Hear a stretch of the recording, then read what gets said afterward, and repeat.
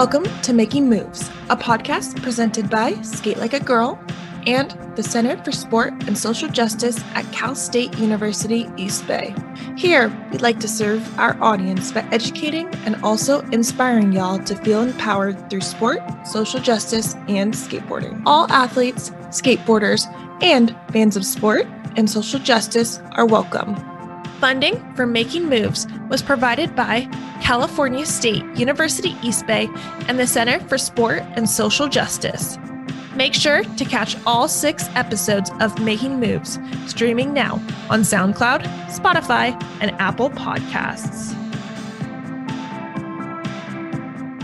There's this environment right now, not that everybody welcomes it, but it's much more welcome to have a young woman say, we're getting treated bad here and it's not cool. You know, it's not the way we should be doing business.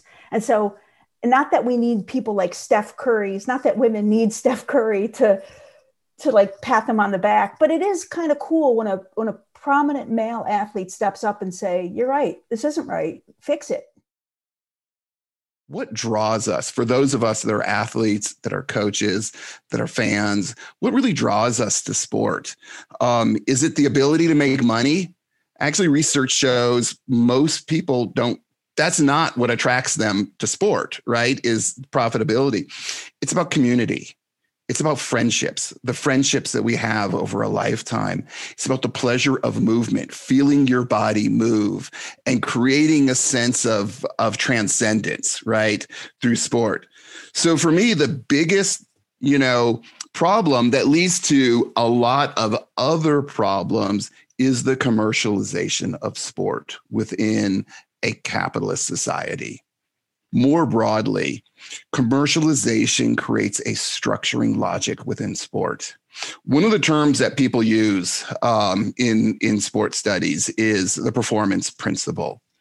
So this is a set of ideas and attitudes that creates a value structure around an instrumental means to end attitude that just emphasizes measurable outcomes. Right. And we just see this across all levels of sports. Right. And so it's this, again, it's a structuring logic. It's a way of thinking that organizes how we build our institutions and the things that people do within those spaces and what we teach. For those of us that coach, right, we're sort of forced to follow this performance principle. The other thing that it does is it creates a pyramid in the U.S. sports system, and you think about it. At the bottom of the pyramid, there is this large space of youth sport. And lots of kids are encouraged to come in and participate in sport. But as they age and they advance in their athletic careers, there's a winnowing down or a weeding out of people as the competition increases. And so the idea is that we're creating this pyramid that leads to the production of really elite athletes. And so we do, the United States, we do great in the Olympics. I mean, in terms of the medal count, right? Our professional sports and our professionalized amateur sports, right? Tremendous athletes. But what that means is a lot of people along the way fall out. And by design, people fall out of sports. The other thing we see is that youth sports has become increasingly expensive. And as a result, increasingly exclusionary, right? And a lot of that has to do with the fact that because our sports system is so commercialized, the youth sport has to be profitable for it to even exist, right? So much of it, particularly as it moves out of a more public sector and into a private sector, which we really see. So commercialization creates an exclusionary sports system and basically bad public policy because sport resources are distributed unevenly, which means health resources are distributed unevenly. If I notice that a girl isn't coming to practice, you don't kind of just leave it. I'll go to her house, we'll have lunch, we'll talk about what's going on. And generally there's a reason. And the reason is often addressable and also has to do with the way in which our world is structured right now. And those barriers are not always viewable right on the surface, but if you dig a little deeper and ask yourself those harder questions, why are there no girls playing on this field? Why are there no girls of color playing on this field?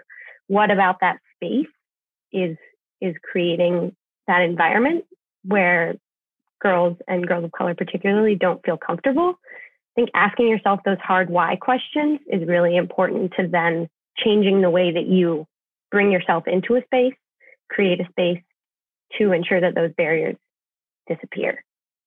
I think asking those whys is really paramount in changing it. There's a different connection built with each participant. And I think that's something that I value so much because, again, like I said, growing up, I didn't even have a relationship with my coaches. It was kind of just show up and be a robot and do what you're expected to do today, which is quote unquote win, right? And with the Up to Us training, I remember going to it and being like, oh my God, like this, it was overwhelming for me because I've never been exposed to such coaching techniques in my life, nor I didn't expect so much from it in a positive way. You know, it gave me this opportunity to approach how to build relationships with a participant or a player. And it's amazing because, like you said, this is what keeps participants wanting to show up. It goes beyond sports. You know, that relationship that you build with each individual participant is different, but they're so strong because, you know, you get to know them in a very different manner beyond their sports ability, which is amazing to me because, yeah, you can find a participant who's really good at soccer, for example, but it goes beyond that because you're with these participants learning to work with them outside of sports, essentially. And I'm so grateful for that. If you ask the question, what's wrong with you? It's kind of the wrong question. You should be asking what happened. What happened in the past to you that you haven't been able to process that's now resulting and manifesting in this way. And so, you know, it's kind of a good way of just being really sharp about what's the question you need to be asking to solve the problem that we're trying to solve. And so that became what's happened to you is like, the simplest way of saying that is why so sad? Like, why are you so sad? Think back. What happened? That's where it came from, really. And then it sort of sounds a bit flippant, but, you know, if you take it seriously, it's actually a serious question. So that became this, hey, well, let's sad plans and then sad grabs. And there's a play on words and some fun we can have in that. And skateboarding at the same time is trying to find a lighthearted way into a tough subject, basically. And that's that. Totally. And you see on Instagram, and there's, you know, people have submitted sad plans to me last year, and we made a video and a collage and did a board with Reel that was awesome, raised some money, did an event, and made a video that lots of people got to watch and got their brains thinking about the subject, and hopefully like kept the dialogue going and gave people some new ideas about how they can approach it and where they might get some help or different ways of thinking about their own mental health. Mental health issues were on the rise. And, you know, looking at depression, for example, as being one of the leading causes of disability, or suicide, second leading cause of death in the world and in the US, between ages between 15 and 29 for the world and 10 to 34 for the US. And I was thinking like, this is huge. So I started digging a little bit deeper and realizing that not only is this happening throughout society, but it's even worse on college campuses. And it's rising even quicker on college campuses. And so I decided to take more of a social psychological perspective and taking a cue, I guess, from the World Health Organization and looking at the way they looked at health. And they basically said there's 4 aspects of health, which is physical, mental, social, and spiritual well-being. And therefore, in order for me to try to understand mental health a bit more and why it's elevating in some and not in others, or why it's more prevalent in certain races or genders and different groups, I decided to do a holistic survey out there based on some selected surveys that are already done in the social psychological community, and being able to see does any of this social, physical, and or spiritual health impacts mental health in some way. And after running the data, we're currently in the write-up. Cecilia, for example, is helping me out on this and doing a lot of research on it and doing a lot of writing on it. But we found that there was significance in all, meaning that the higher your spiritual health levels are, the better your mental health is. The higher your social support or social health is, the better your mental health is. And then, of course, the more physical activity, I used more of a physical activity questionnaire, and the higher your physical activity levels are, the better your physical health is. I myself have also have had my own little struggles here and there. I struggled through like depression and anorexia all throughout high school, and that was pretty tough on me. So, this research on mental health really hits close to home for me. And so, as Dr. Mike mentioned, we're trying to get people to see that, people to see that health needs to be looked at in a more holistic manner, and not just the physical, but also the mental and the social, and how all those interact in order to kind of shape a person, right? And if we can understand that, then we can find more accurate mechanisms to kind of mitigate those issues that someone may or may not have, especially the student population, which can be quite sensitive because there's like all these extra stress factors and all that. So I'm like super excited to be working with this project. Like I said, it's something that's really personal to me. This research can also help not only us understand, but other researchers understand and create their own, research on how to help people recognize that they're not alone and this is an increasing issue, and, that we shouldn't be ashamed about it and all that. So it's important to dig deep into this stuff because it can be quite complex. People feel like they have to be in crisis in order to come to counseling. So a lot of like being afraid is like, okay, I'm going to go, but I can just handle it. Nothing's really wrong with me. I'm fine. I don't need to go now. Or, if I go, people are going to judge me, or, it's not that bad yet. When really we all need somebody to talk to. There's not a person on earth that's not going through something that hasn't had some type of emotional reaction to something that's happened. And then so being able to know that you do not have to be in crisis. We actually prefer people to come before they get in crisis so that you can learn the skills and not feel like when you're in that deep, dark hole, you're just down there, just wallowing. But if you have practice and you have support and you have a couple of skills to learn, you'll be able to see some light while you're down there in that hole trying to climb your way out. So that's definitely like a huge, huge myth that I want to say is for people to not wait. Sometimes it's literally just jumping in there scared and trying to figure out like what's going to happen on the other side of being uncomfortable, and knowing that it can be very beneficial, whether you're in crisis, whether you just need somebody to talk to about something simple, whether nothing's wrong. Therapists do like to hear successes, people. We don't always feel like we have to hear all the detrimental, dark things. Like we love to celebrate with you too. So for any experience anyone is having, we just say, bring it. And we welcome you with no judgment. And we're there to just sit with you through all of it. It's like, if you're going to perform at a high level, right? Like you're, on one of the sports teams at CSU East Bay, or even for skateboarding, you're pushing yourself, right, to learn new stuff and you're progressing. Like in skateboarding, it's becoming more popular to like stretch before you start skating, and, or maybe stretch when you get home or take a day off and like do some yoga. And before that wasn't a thing. It was just like, just go out and skate and like cross your fingers that your body can manage it. So I think about kind of like the prehab work, and just like, if we want to be our best selves, both, on the field, on our boards, in the classroom, in the workplace, in our relationships with our family and our friends and our loved ones, like there's some work to be done. Right. And I love that, like, you really underscored the idea of not waiting until there's a crisis. 'Cause that's kind of like only going, to see your trainer, to see the coach when your foot is broken. It's like, well, what about those strengthening and, conditioning exercises that you could have been doing the whole time, right? So that you can avoid that injury, right? No person would pretend to be trans to achieve some kind of glory in women's sports, especially because it is so hard right now to be trans in the United States. Like we talked about, the levels of harassment, violence, bullying, all of it is just so hard to endure. And I think the last piece I'll say, because there's just so much, but yeah, I'm somebody who grew up worshiping women's sports, as a non-binary person.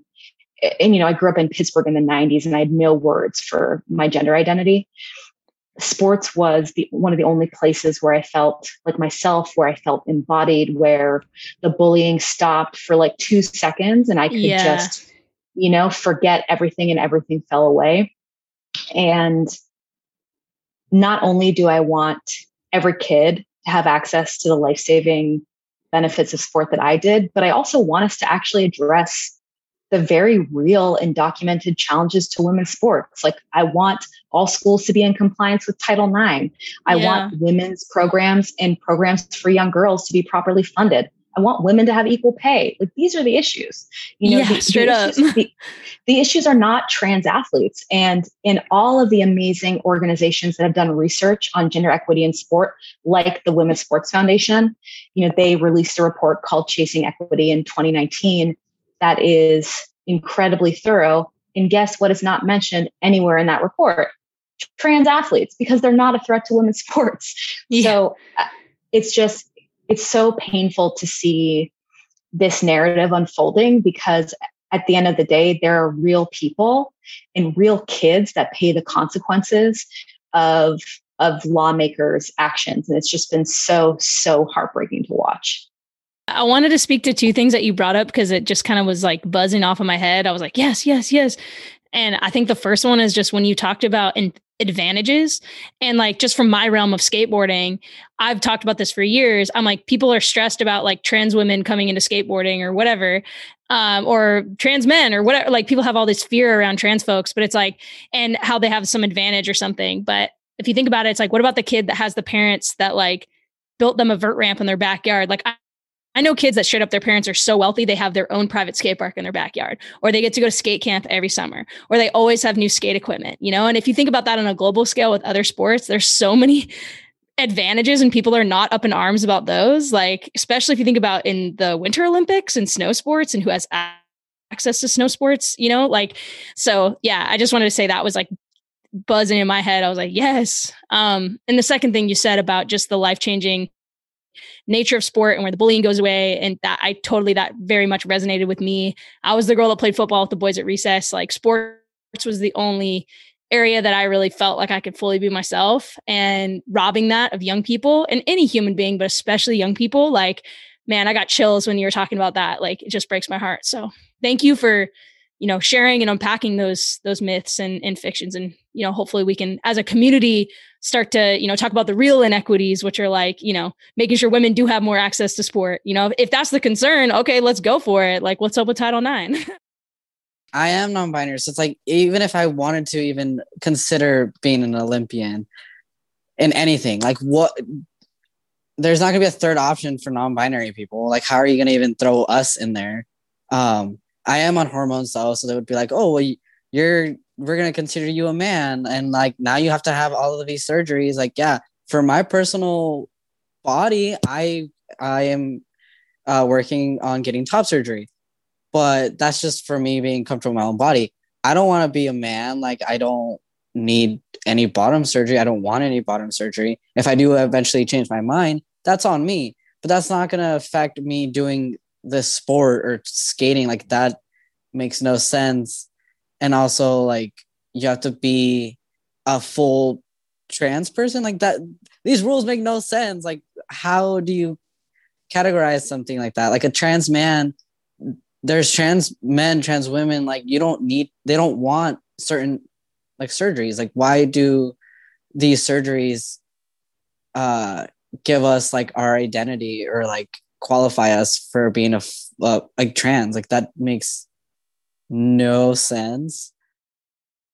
If I show up to a space where I'm going to introduce myself, and like, let's say I'm the only trans person there, and I start by being like, hey, my name's Alexa, I use she, her pronouns. And then the person that I'm talking to is like, hey, what's up? I'm Jim. And it's like, oh, cool. Because like, I see why you think like that. The expectation is that I'm going to share my pronouns with you.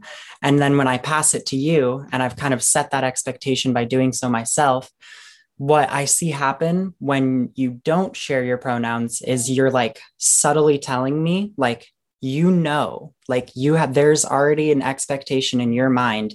I don't need to tell you what my pronouns are because I expect you to know. And like, that's a privilege that cis people have to like subconsciously just like expect everyone to know how they identify.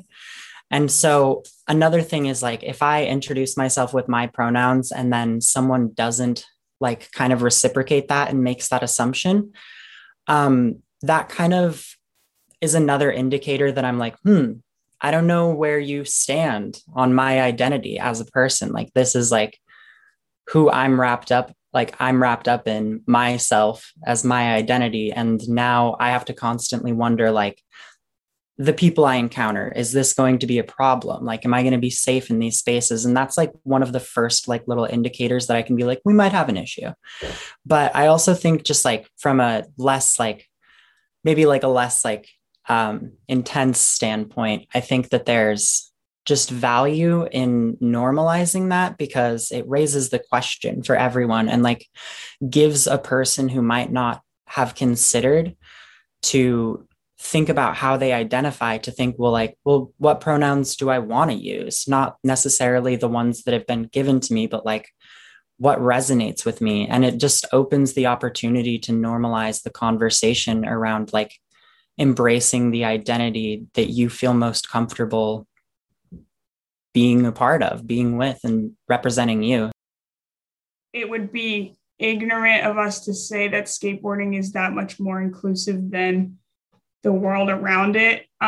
Like, it doesn't exist separately from any other existing issues in the world, because skateboarding takes so much tenacity and just like willingness to try over and over again. Like, no matter what level of skateboarding you're at, it's always hard, basically. Like, so I think that it still just stays challenging no matter where you are within it. So that common ground, like in a perfect world, would be enough to make it inclusive. But I don't know. I don't feel like it is entirely inclusive right now, but I have hope for it, I would say.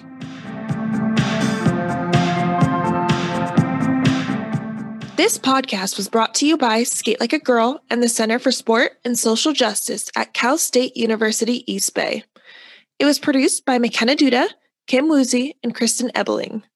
The music is by Marby Miller. A big thank you to Dr. Matthew Atencio and Dr. Missy Wright for their support.